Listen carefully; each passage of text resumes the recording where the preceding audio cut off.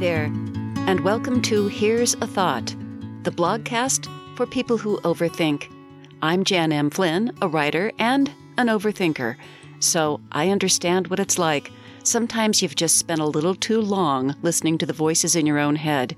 So if that's you, and you'd like a break from your busy brain, come along with me and let go of whatever's been on your mind and explore what's been on mine. This week's episode, I've discovered the fountain of youth. Well, more like the fountain of not so old. I'm not a young thing anymore, and I'm okay with that. Considering what a twit I was in my youth, I really wouldn't want to go there again. Unless I could do so with my present knowledge and experience. And then who would I hang out with? Generally speaking, the older I've gotten, the happier and more at ease with myself I've become. I stopped coloring my hair years ago, and frankly, I think I rock my silver dew. I wear clothes that have some flair and attitude as long as they're comfortable. Ditto shoes. I stay in good shape, I work out 6 days a week, and while I love to eat, I don't eat junk. I drink plenty of water, I haven't smoked since the Carter administration, and my tippling is moderate. My face shows some mileage, but I can live with that. So far, it's still as nature made it, with no fillers or Botox or surgery. Not that I'm opposed. I just haven't felt the need strongly enough to go through the bother, expense, or risk. And you know what? It gripes me that for women especially, natural aging is often treated as though it's a personal failing, something to be resisted at all costs. And it can cost plenty. But that doesn't mean I don't want to look as good as I can. I may not look like I did when I was 25, but I do want my exterior to convey that I feel good on the interior. I'm willing to put in reasonable effort. I just refuse to be a mark for every overpriced, overhyped, overpackaged cream or serum or toner that comes down the pike. You won't find me dropping over $2,000 for a jar of La Mer. For that kind of money, I'd rather take a vacation. And don't even talk to me about a 7-step skincare routine.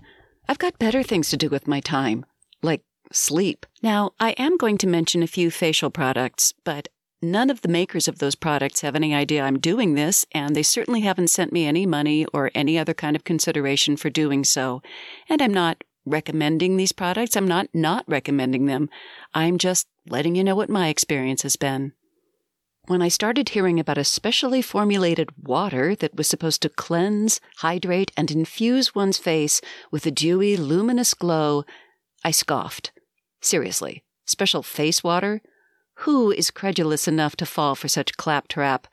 Not me, kiddo. I didn't just fall off the wrinkled turnip truck. All this hoopla about micellar water sent my BS meter spinning. I stuck with the stuff I knew and trusted, and that my dermatologist recommended. Cetaphil cleanser, for instance, gentle to my innately dry and sensitive skin and handy at dissolving and rinsing away makeup. That, and a prescription retinol treatment, and I was good. Except, as time went on, my visage was becoming a bit dull, faded. The doc's retinoids were getting to be a little harsh, causing some flaking and peeling. And I noticed that even after a good going over with the Cetaphil at night, there were still traces of residual war paint on the morning washcloth. So I took another look at this micellar water hooey. Turns out it's not what I suspected. Regular distilled H2O, maybe with a few drops of glycerin in it, stuck in a fancy bottle and priced for us suckers. Micellar water contains, well, micelles, which are spherical chemical structures composed of gentle surfactants that help pull dirt from the skin.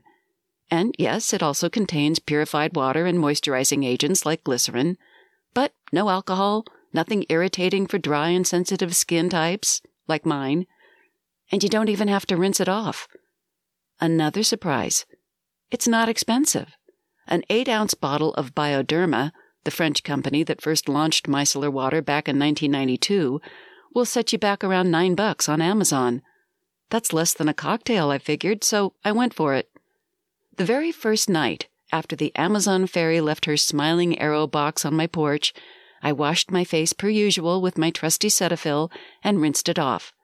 Then I anointed a cotton pad with a few drops of the micellar water and swirled it around my countenance.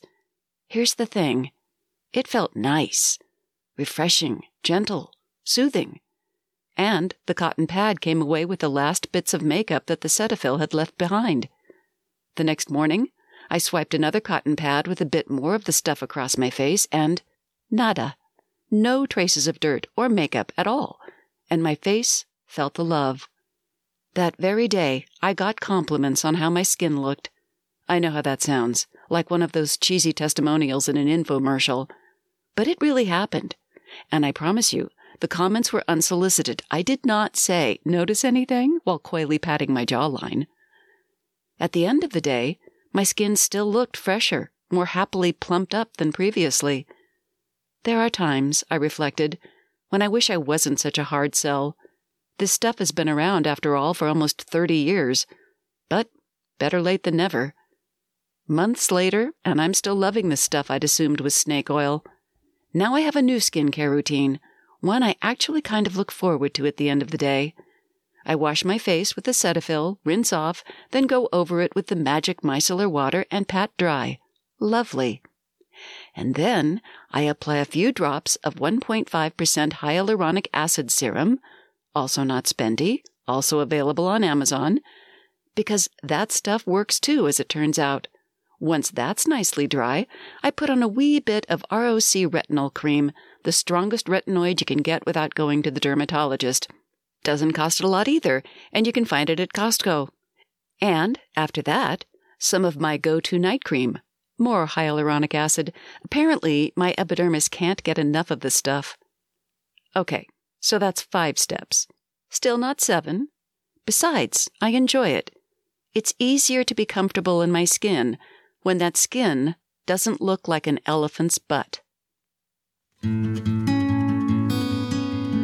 Thanks for joining me on this week's episode of Here's a Thought with Jan M. Flynn. If you like this blogcast, I hope you'll share it with your friends and consider subscribing at Apple Podcasts, Google Podcasts, Stitcher, or pretty much anywhere you get your podcasts. And if you want to leave me a review on Apple Podcasts, that helps me build my audience. Thanks so much, and until next time, may all your thoughts be good ones.